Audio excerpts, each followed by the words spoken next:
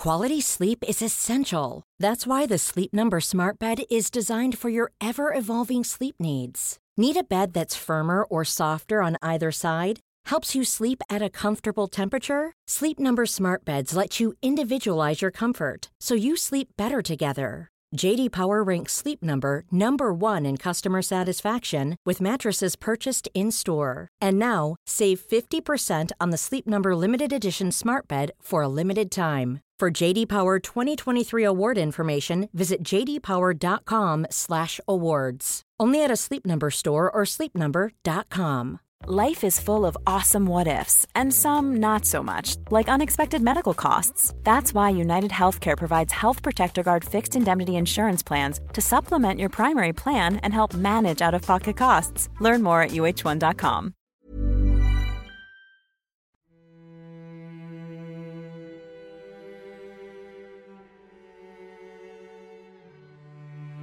Welcome to the second part of our podcast special on Hans Holbein the Younger. In our last episode, we broke off the discussion just as Holbein returned to England in the early 1530s. We had learnt that he was born in Augsburg and had learned his craft from his father, also an artist, Hans Holbein the Elder. The younger Holbein then travelled to Basel, where he got his first independent portrait commission, and married, before setting off across Europe via France and Antwerp under the patronage of the humanist Desiderius Erasmus. It was Erasmus's contact, Sir Thomas More, who received him in England in the late 1520s and commissioned from him 2 great portraits. Holbein was just starting to get famous in London when he had to return to Basel and to his family and his wife Elspeth, but the iconoclastic Protestant town was no longer an ideal place for an artist, and so in the early 1530s he went back to England. Today we'll follow him into Henry VIII's court and hear how he created an image of Henry VIII that would transcend the centuries, the full-length, full-frontal picture of the king staring at the spectator, legs akimbo and with that voluminous gown.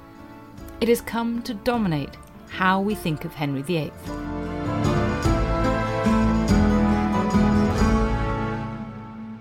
My guests on today's special podcast panel are Dr. Susan Foister, Deputy Director and Director of Collections at the National Gallery in London, where Holbein's Ambassadors hangs, and the author of Holbein and England.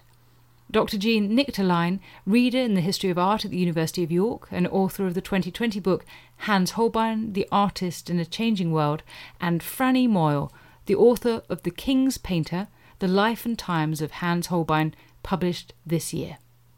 And the question I have posed is that when Holbein returned to London, he found that all his patrons had died or lost their positions. So Susan, what did he do? Well, I think he very quickly had to find some new contacts, and he was immediately very successful in getting Thomas Cromwell interested in his work. This was something that obviously benefited him enormously, and I think probably also provided some protection for him as he worked at court over the next decade. I mean, obviously, Holbein survived in a way that Cromwell didn't. Cromwell fell and Holbein carried on working. But I think to get Cromwell as a patron must have been absolutely key to his success. And of course, he had already been working for Henry VIII at Greenwich. And so he immediately clearly made his services available again to the king.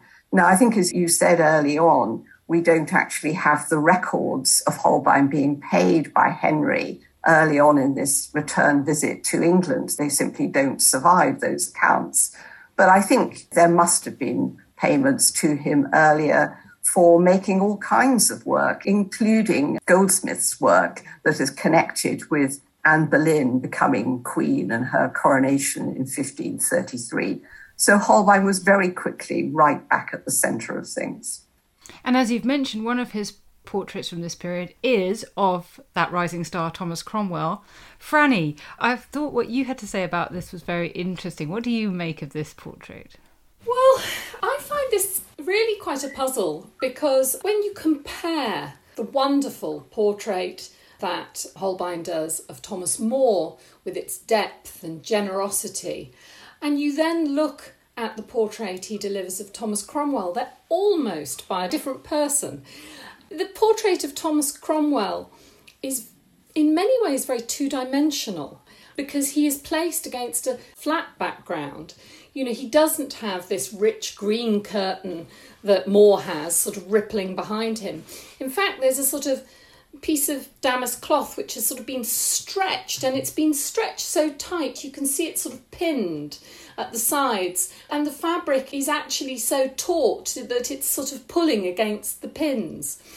And you find these strong horizontals, you know, the horizontal of the table on which Cromwell leans, and it gives a very austere, sort of shallow aspect to the work. It says sort of economy, and I wondered if that might be some sort of covert commentary on Cromwell. Of course, one's own personality is one's own commentary on oneself, so it may well have been that that's exactly what Cromwell's house was like, because he was a man of economy and he did stretch his damask rather thin and he did sit at a plain table. And certainly we've talked earlier of noses being altered in portraits to improve the sitter. It would be hard to imagine that Holbein altered anything in that painting to improve the sitter, because you do see a very sort of piggy-faced, small-eyed man. I have to say the miniature he delivered at around the same time feels much more sympathetic, actually, towards Cromwell, interestingly. And that seems to be delivered with a little more sympathy. Susan, I know that you were part of a panel, is it 2007, that was determining the authorship of that painting, because it looks quite so different to the More one. Do you have any comments you want to make on Cromwell? I think the only thing to say, I mean, having looked at the painting very closely under sort of, lab conditions, is that it has suffered a bit. And I think particularly it's actually suffered in that profile around the nose. I mean, that's where it is most damaged. Just in terms of its condition, it's not in quite such good condition as some other portraits by Holbein. So one just needs to take that a little bit into account. Mm. So Holbein's left Basel in the middle of a Protestant revolution. He's joined England in the midst of the break with Rome. And that reminds us of a point that really comes out in your book, Jeanne, which is about the extent to which Holbein is living in this world of profound transformation. We've talked about scientific ideas, changes in religion, social structures, literacy, education. Do we know anything about what he made of this? I suppose specifically I'm interested in, do we know anything about his faith? We have very little sense of what his personal faith was, and that in itself might tell us something. So the one thing that we do know specifically about his faith is that after the city of Basel officially converted to Protestantism in 1529, about a year after that, the government installed officials who went around all the guild members inquiring as to who was not attending the new religious services and asking why. And they wrote all of these down. So we have these remarkable records of people who say, oh, I haven't been attending the new services, but now I will, now that you've asked me. Or I haven't been attending them because I actually believe in a slightly more extreme version of Protestantism and I don't quite agree with this one, etc., etc. And so Holbein was among those people who were interviewed, so he hadn't been attending the new Protestant services, and he said, as his reason, was that he needed the new concept of the Eucharist better explained. So the idea of what the Eucharist meant, so the Eucharist is this moment in the traditional Mass where the priest raises the bread and the wine, and they supposedly kind of turn into, in a literal sense, they turn into the body and blood of Christ. And Luther himself kind of accepted this interpretation that he still believed that the body and blood were there, but in combination with the actual kind of bread and the wine. And then you had the more extreme Protestants who believed that actually this is just a kind of commemorative ritual. And so Holbein seems to be saying, well, I'm not really quite sure where I stand, on these interpretations. And I think it's important just to say that although this sounds like a really abstract, esoteric thing about what do you believe about Christ becoming literally present on the altar, that also relates to other ideas about, do you believe that divine power comes into the world in a literal sense?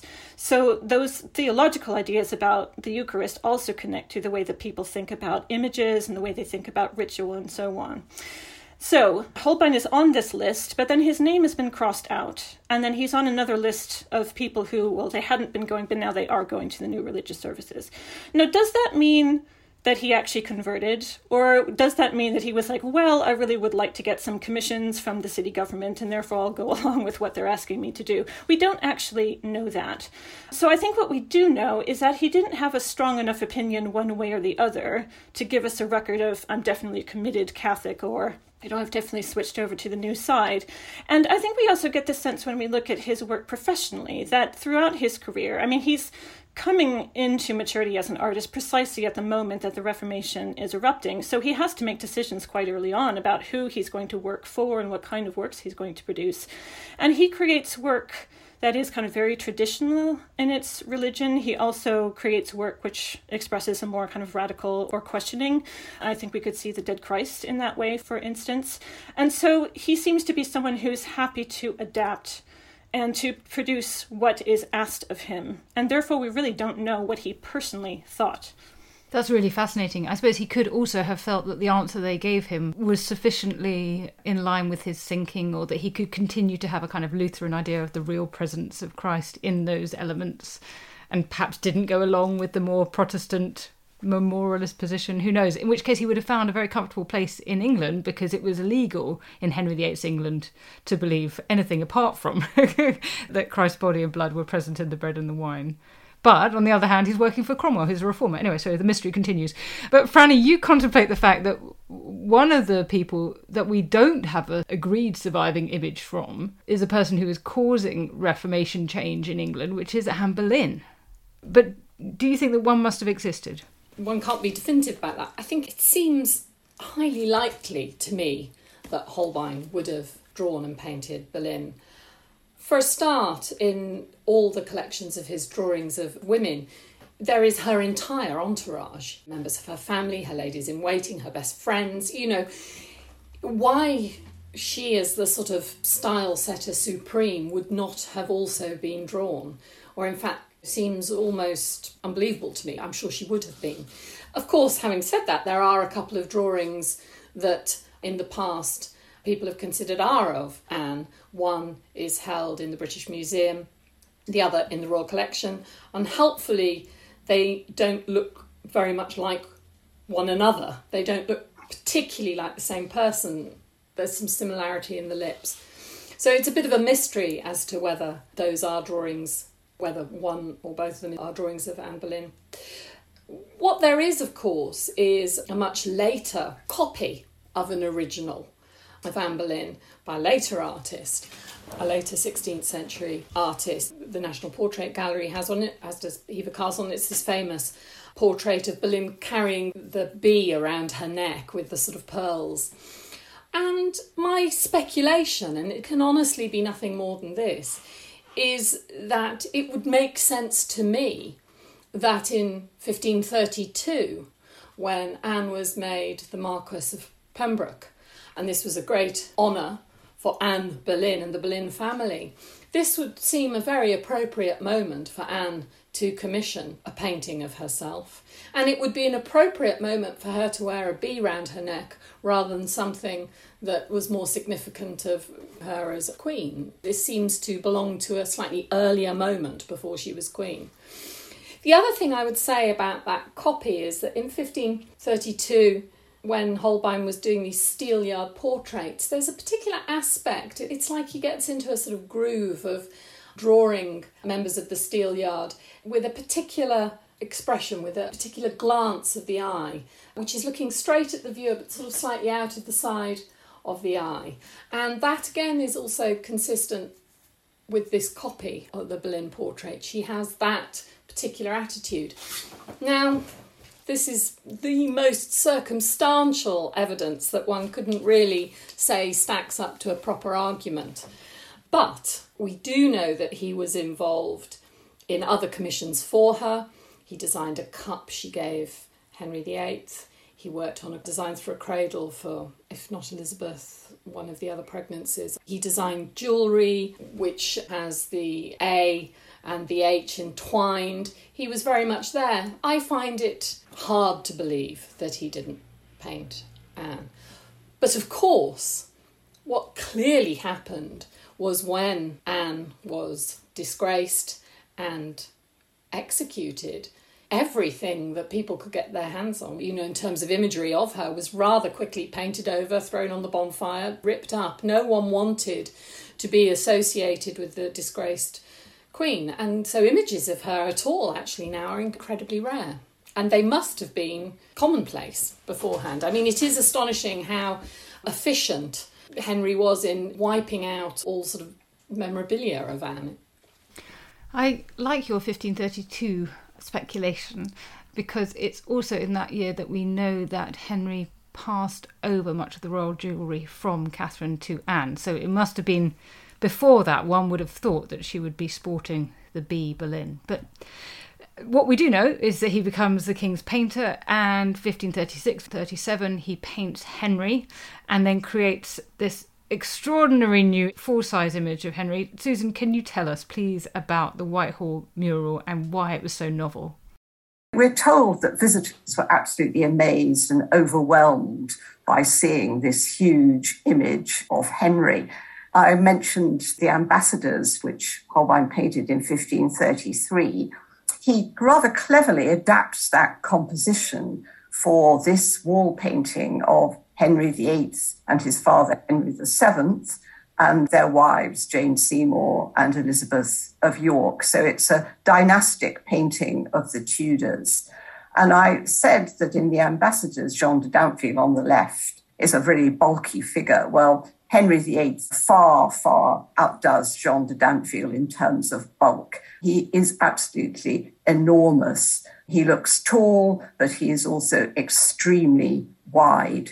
So you can quite imagine that people must have been very startled to meet with this painted image of the king, who looks absolutely directly at him. One of the interesting things is the change that Holbein made between the full-size drawing or cartoon, for which half now survives in the National Portrait Gallery. It's actually on show at the National Gallery at the moment. That gives you a pretty good idea of the scale and the grandeur of this image of Henry VIII that inspired so many other images coming afterwards. But in that cartoon, in that drawing, you see Henry in three-quarter face. He's looking to the side. But in the copies of the finished painting, he's looking straight at you. And so that was a very last-minute change, it seems, but one that really made that image of Henry that we know today. It must have been absolutely extraordinary. And then the portraits were surrounded by Renaissance architecture of the most elaborate kind. Maybe it reflected the room in Whitehall Palace. Maybe it was an aspiration for something that was even more magnificent that Henry would have liked to have seen. And then in the centre of the composition, in that place where the shelves of instruments stands in the ambassadors, you have this block with an inscription in Latin, which asks you to decide which is the greater king. Is it Henry VII, who laid the foundations of the Tudor dynasty, or is it Henry VIII, who overturned the altars in the country? So this allusion to the break with Rome that Henry had undertaken in order to marry Anne. But of course, she's completely out of the picture now. It's Jane Seymour, the third wife, that you see represented here. And we also have a wonderful portrait of Jane Seymour. Jean, can you tell me what you make of the portrait of Jane? Oh, this is such an amazing painting. So it's got a very, very striking design. So it's got the blue background that you have very commonly in Holbein's portraits. She herself, her skin is very pale, and that seems to have been a deliberate decision. There's just little touches of pink, but very, very pale. And then she's wearing the most vivid red velvet dress. And then she also has undergarments with white and silver, and also gold is kind of woven into a kind of shawl that she's wearing. And then she also has this amazing jewelry with, again, gold and pearls and so on. So you have this very striking attention to detail within that painting. So it's very, very vividly rendered. All the materials are rendered, the textures and so on. But at the same time, there's something about it. And I should say also that she's standing in a very kind of formal pose, that she's sort of holding her arms in front of her, and she looks very kind of studied, and her lips are kind of tightly pressed together, and she's just sort of like looking off to the side. And she looks sort of both demure and commanding at the same time, if that's kind of possible to do. And one of the things that really strikes me about this work, and I think is also true of Holbein's other royal portraits, is that there's a really subtle combination of great naturalism and attention to detail, and yet there's also something just slightly abstracted about it. So it doesn't quite have that kind of fleshly embodiment that you sense with most of his other portraits. It's almost like she's been kind of put through a kind of slight abstraction filter. And I think that what he's trying to give you a sense of is this amazing skill that he has and the importance of the materials that she can afford to wear and so on. And yet she's being shown as someone who's just slightly above and beyond the ordinary everyday world. And it's really a remarkable combination. So you're suggesting that in this kind of abstraction, which makes her somehow more ethereal, that she is elevated beyond the common measure just by that sort of approach? Yeah, absolutely. And you see that also in his other royal portraits. At least I see that in his other royal portraits. And it's almost as if it's kind of setting the stage for what you see in later Tudor portraiture, where portraits become very kind of patterned and flat and very elaborate, but they don't have quite that same realism. And it's almost as if he's kind of setting the tone of, here is how you can depict a figure that makes them slightly greater than they would if they just walked into the room. Franny, what do you think? I think that's a really fascinating observation, and it's one that I hadn't really made myself of Jane, but I can see it now that Jean's talking about it. What I think is interesting about this moment when Holbein is painting the Whitehall mural and these images of Henry is it is a moment when newly the king is also the head of the Church of England.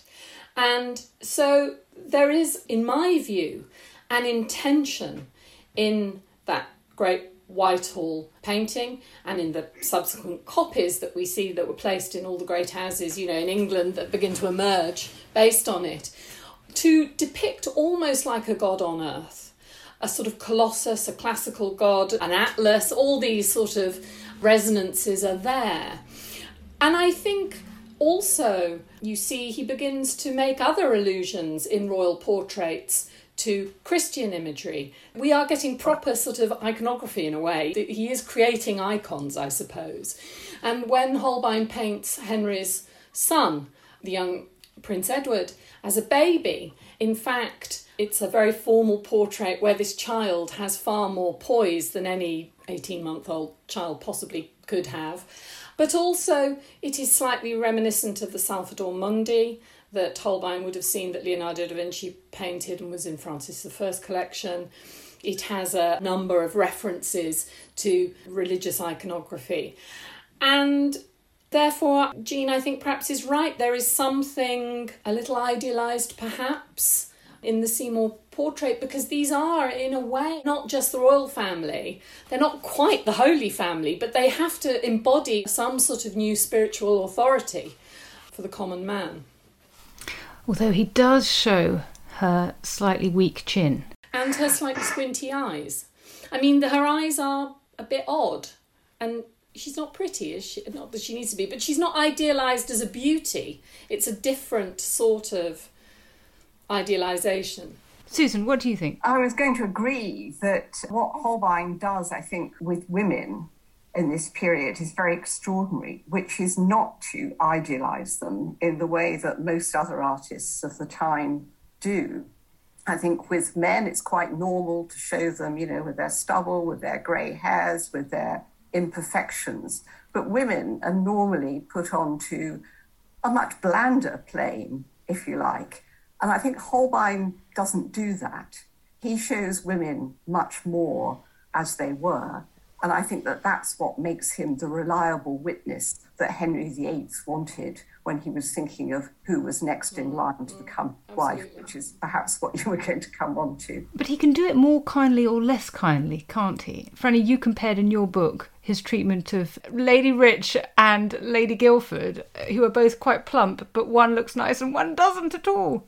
Well, this is just my commentary, but what I love about the Lady Rich portrait, Holbein does rarely, I think, express his opinion of his patrons. I mean, it would be far too dangerous for him to express a personal opinion. But of course, Richard Rich was known to be vile and had basically Thomas More killed effectively with what most people consider some sort of false testimony. And at around that time, shortly after More's execution, Holbein gets the commission to paint the newly wedded Lord and Lady Rich. And Lady Rich is an ample, slightly older lady, and she has this mole on her chin with the frizzy hair growing out of it. And I'm afraid I became quite fascinated in the drawing, the way that Holbein had really quite firmly drawn that hair. I mean, he didn't have to, but that line was really quite firm. The finished portrait no longer exists, but copies of it do, and the mole and hair have gone in the finished portrait. Part of me, just in my own imaginative response to work, likes to think that that is his own personal little niggle at Lady Rich. But as I say, that's just my own imagination taking off.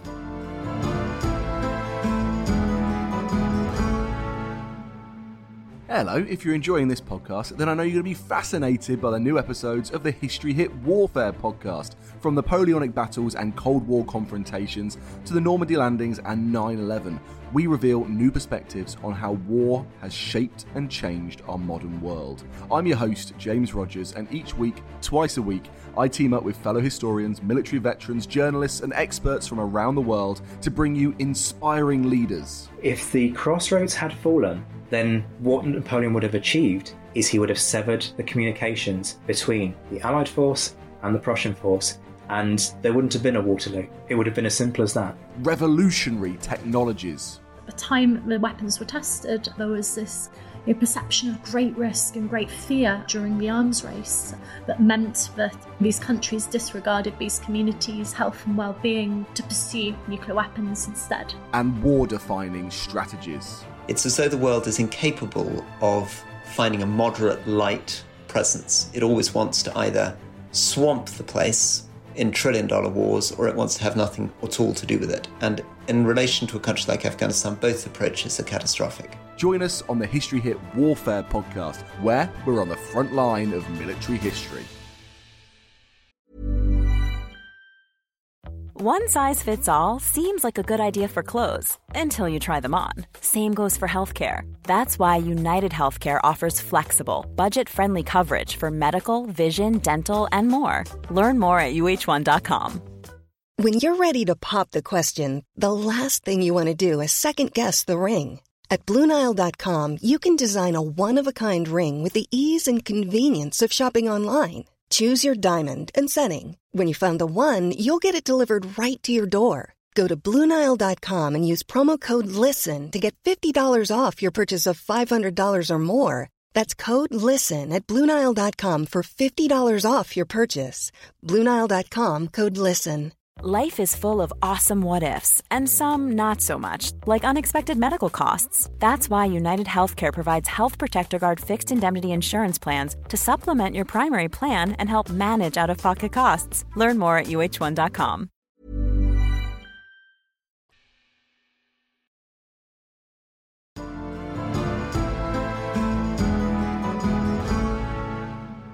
And there's talk about the beauty of how he depicts women or otherwise. The verisimilitude, the realism, of course, brings us to Anne of Cleves. In terms of Holbein's story, he's briefly returned to Basel, who's now a man of wealth. He appears dressed in silk and velvet, sees his wife and children for the first time in years. He's given permission by the authorities to go back and stay with the King of England, and gets home and finds that Jane Seymour's given birth to a son. And soon Henry's on the search for another wife. What should we make of his portrait of Anne of Cleves? Franny, what do you think? There's quite a backstory to the portrait. First of all, I think it's worth mentioning that this was not the only portrait that Holbein did of a potential bride. I mean, he had spent vast swathes of 1538 going back and forth across Europe, drawing French noblewomen, drawing and then painting Christina of Denmark, who was a recently widowed niece of Charles V. And he had responded well to a number of portraits, but particularly to Christina of Denmark, who he really loved the portrait of her and actually got a full-scale painting commissioned of her. But the marriage negotiations with all these potential women who were out there faltered. And so by 1539, he'd already had a year of looking and was beginning to get very frustrated, falling in love with a picture, and then the bride was not forthcoming for political reasons. So Anne of Cleves was proposed, and he was very impatient and he really, really wanted to see her quickly. And some paintings by another artist were on their way, but they didn't arrive. And so Holbein was sent. Now, the problem that the English ambassadors were having with Cleves is Henry and Cromwell were asking, what does she look like? Can you give us a good description? And their answer was coming back, well, not really. She's very hard to see. She's got a big veil. Actually, we only saw her from afar. I couldn't get a proper glimpse. So this added to this terrible frustration. Paintings not arriving, diplomats not being able to get a proper sight or a proper account of Anne. And when Holbein does get over, finally in 1539, he does get an audience with her. He paints her full face, straight on, which is a very sort of unusual compositional format, really, for a portrait painting. Part of me wonders whether it is almost a comment on all the shenanigans in actually getting a sight of Anne. You know, it's almost like him saying, right, here she is, full on. I finally managed to see her up close.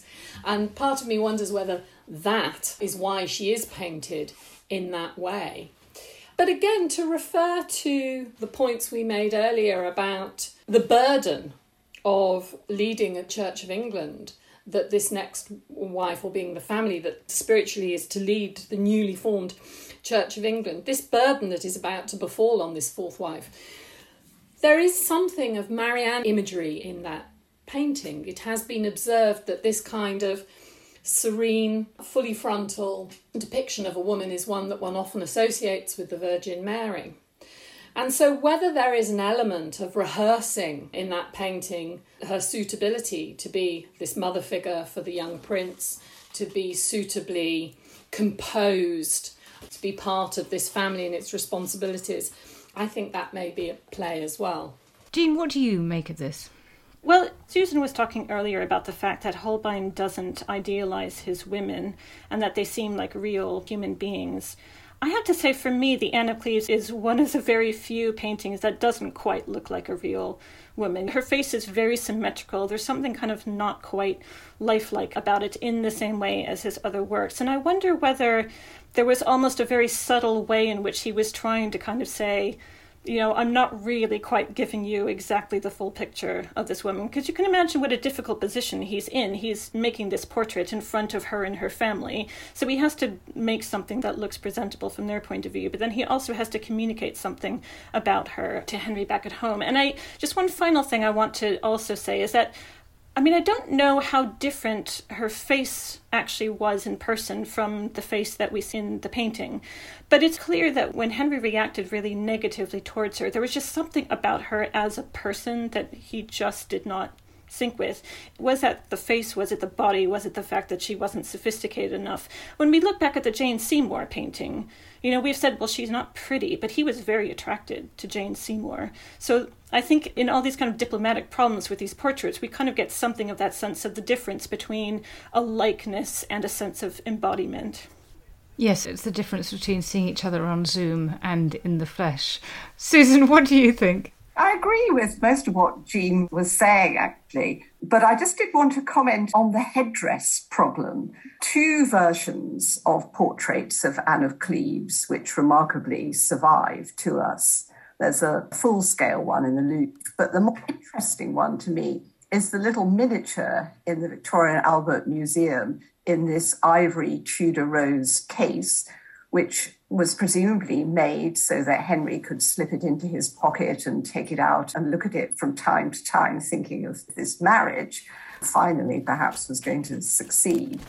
But in that miniature, which is painted with very expensive pigments, ultramarine and gold, what Holbein does is to reduce the extent of the headdress very considerably from the full-size portrait. And we know from the ambassadors' reports that they found these headdresses that the women wore in Durham in Cleves extremely ugly and obstructed their faces. So what Holbein has done is to just reduce this headdress. And I think perhaps it was a terrible shock for Henry, possibly among other aspects of Anne and her behaviour and her appearance and the fact that I think she didn't speak any English. Suddenly he was confronted with this monstrous headdress. Yeah, I think that's absolutely right. As she progressed from Cleves to England, gradually these accounts do come back about how strange she looks and the women that she's brought with her, her entourage. And the French ambassador, who's well-travelled, says, they do look odd. And I think in a society where one's costume speaks so fully of one's status, of what one wanted to say about oneself, to see a very alien costume that was, to an English eye, even ugly, that could imprint, if you like, and one could mistake that for transmitting something about the person wearing it. I also think one has to remember about how much did the real Anne look like that painting. One does have to remember there was a sort of massive inquiry after the marriage was annulled and Cromwell had his head chopped off. And the sort of broad conclusion, if one takes all the accounts together, was Henry blamed the ambassador's words. He blamed the accounts, the sort of written accounts and what he was told. He never blamed the painting or Holbein. And also, I think, interestingly, everything that Cromwell was accused of, and of course he wasn't accused of messing up the marriage, but in fact we all know he was being punished for that, but he was really accused because of his evangelical material and his beliefs. Now, Holbein was working very closely with Cromwell at that moment on that material. So if Henry had really, really wanted to punish Holbein, I think he could have been held up for being the wrong kind of nonconformist, just like Cromwell was. And again, he wasn't. I think he might have got a bit of a cold shoulder for some time, but that's better than the alternative. So I suspect that that portrait was pretty accurate. My point of view is that Cromwell was not punished for getting Henry into the marriage, but not getting him out of it. But anyway, in these last few years of Holbein's work, we've touched on the miniature of Anne of Cleves and this large-scale painting, and that is characteristic, I suppose, of Holbein's work. We got in the last years the miniatures of Charles Brandon and Henry Brandon, these two young boys, and especially touching because we know from his will that Holbein had, by this point, two young children in London with a mother whose identity we don't know. On the other hand, we've got him doing Henry and the barber surgeons. Jeanne, do you want to tell us a bit about this last phase of Holbein's work and this extraordinary range in terms of scale?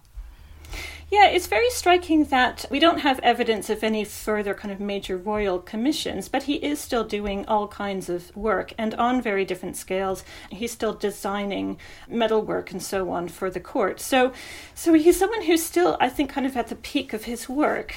We see portraiture that he does of major figures as well as more average people. We have that absolutely massive painting that was done for the Barber Surgeons Company, which seems to have been probably interrupted by his death. The final version that we have seems to be partly Holbein's work and partly the work of others, even before it was damaged and repainted at a later time.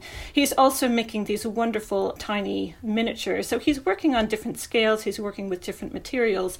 And I think, of course, it's important that we know that these were his last years.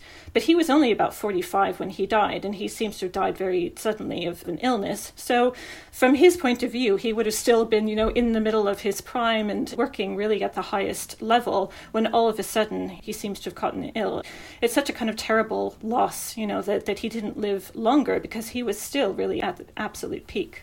Absolutely. So you've taken us to his death. We know that on the 7th of October 1543, John Holbein, which is the English version of his name, servant to the King's Majesty, made his will, left money for the keeping of 2 children which are at nurse, which suggests a possible premonition that he would die. And indeed he did in that year, probably of the plague that was so prevalent at the time. I suppose it would be nice to conclude by thinking about a couple of things. One, what's so tempting when one is thinking of a character of this period, somebody who saw so much of the court and knew these people? It's tempting to read him into the pictures, especially because he left so very few personal documents. It's hard to get at his interiority, his identity as a human being, his personality. Do you think we can tell what he thought, or should we conclude he was too good an artist to let us in on that? Yeah, I find him incredibly difficult to pin down. For me, that's actually one of the things that's most kind of attractive and exciting about him. And part of this has to do with the vagaries of historical fortune, that he must have written letters and received letters, but we don't have any of them. So all of the textual documents that we have about him, the ones that survive, the vast majority are just records and notations and very, very brief things. We get very, very little narrative discourse within his own lifetime about him. So to that extent, we're missing the historical documentation that would give us a bit more of a sense of him. But also his works themselves, they really match that quality in that, on the one hand, they seem to kind of give you this very full, very detailed, very vivid picture, and yet there's something very reticent about them. You feel like you can't quite kind of get your head around exactly who these people are. Like they're presenting themselves to you, and yet they're kind of holding themselves back. And I think that quality runs throughout his work. So it's kind of tempting maybe to see him as being like that, but whether he was or not, we can only speculate. What I find really fascinating about his work is the degree of ambiguity one can find in it, looking back from the perspective of the future.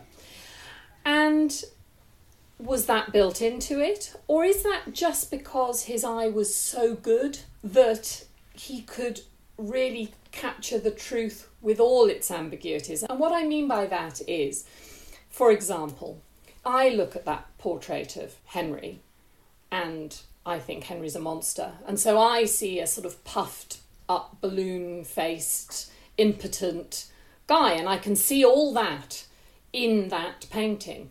But of course, Holbein would not have dared suggest that overtly to a king who wanted to see himself as a magnificent figure posing as a colossus. And yet everything is there. And I think everything is there because that is the truth. Henry was a sort of degenerating, overweight, ill, impotent man, nevertheless posing as a colossus. And I feel I'm not explaining myself well enough, but I think his brilliance, and this perhaps isn't really answering your question, but the brilliance of his perception and its nuance is so great that those ambiguities are there and have persisted and have allowed people to see all sorts of things in those characters. The other thing I would say is Holbein, of course, did depend and encourage interaction from his viewers. So I feel, to some extent, justified in allowing my own imaginative response to the paintings. But particularly when one looks at some of them in the flesh, I do get a sense of sometimes tenderness, sometimes lack of tenderness. It's very hard to explain why, how that is achieved, but particularly in his portrait of his wife, which is in Basel, which in reproduction looks rather melancholy and dour. Actually, in the flesh, it is painted with such wonderful finesse and empathy. You do feel, I think, something of the artist's relationship with the sitter. But the past was a very different place, and I think it is very hard to get a real detailed handle on him. Susan? I agree with much of what's been said. I mean, I think we've talked a lot about the extraordinary skill Holbein has as an artist of conveying likeness, of conveying things that look natural. I mean, coming back to the ambassadors, I mean, that's what people are sighing over when they see how he's depicted a wood grain, a piece of satin, a piece of fur that looks as though you could reach out and touch it. And yet I think Jeanne is right when she says there's this quality so often, more in some images than perhaps in others, as Franny was suggesting, but there's this sense of him withholding something from you. And I think that's what reminds you that he's always in control. And when you look into many, many of these paintings, these images, there's a lot of naturalism. It's very, very convincing.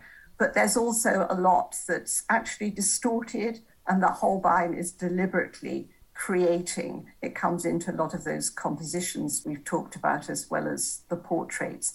And I think that's where you get the sense that the artist is always there and he's reminding us that Holbein made these wonderful paintings. Thank you. Well, let's end there with this sense of his genius and his mystery. Thank you so much to all of you for coming onto this panel. You were absolutely fantastic.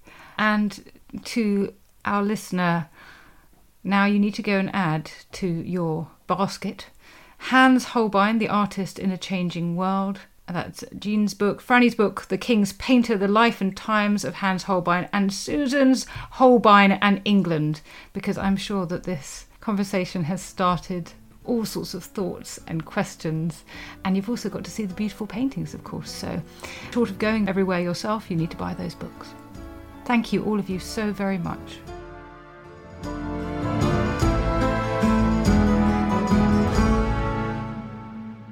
Before we finish, thank you so much for your support. We're just about to hit 1 million downloads since launching 5 months ago. I couldn't do it without you. I'd be very grateful if you'd subscribe to Not Just the Tudors, and if you'd rate and review it on your podcast platform of choice. Planning for your next trip? Elevate your travel style with Quince. Quince has all the jet-setting essentials you'll want for your next getaway, like European linen, premium luggage options, buttery soft Italian leather bags, and so much more. And is all priced at 50 to 80% less than similar brands.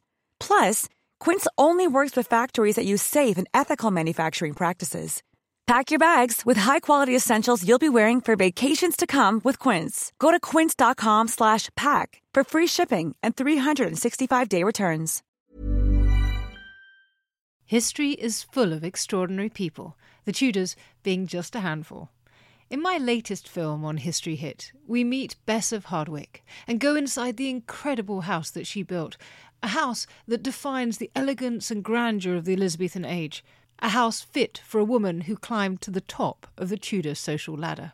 To find out more about the life of Bess and many more fascinating figures from the past, sign up via the link in the description with the code TUDORS for an exclusive discount.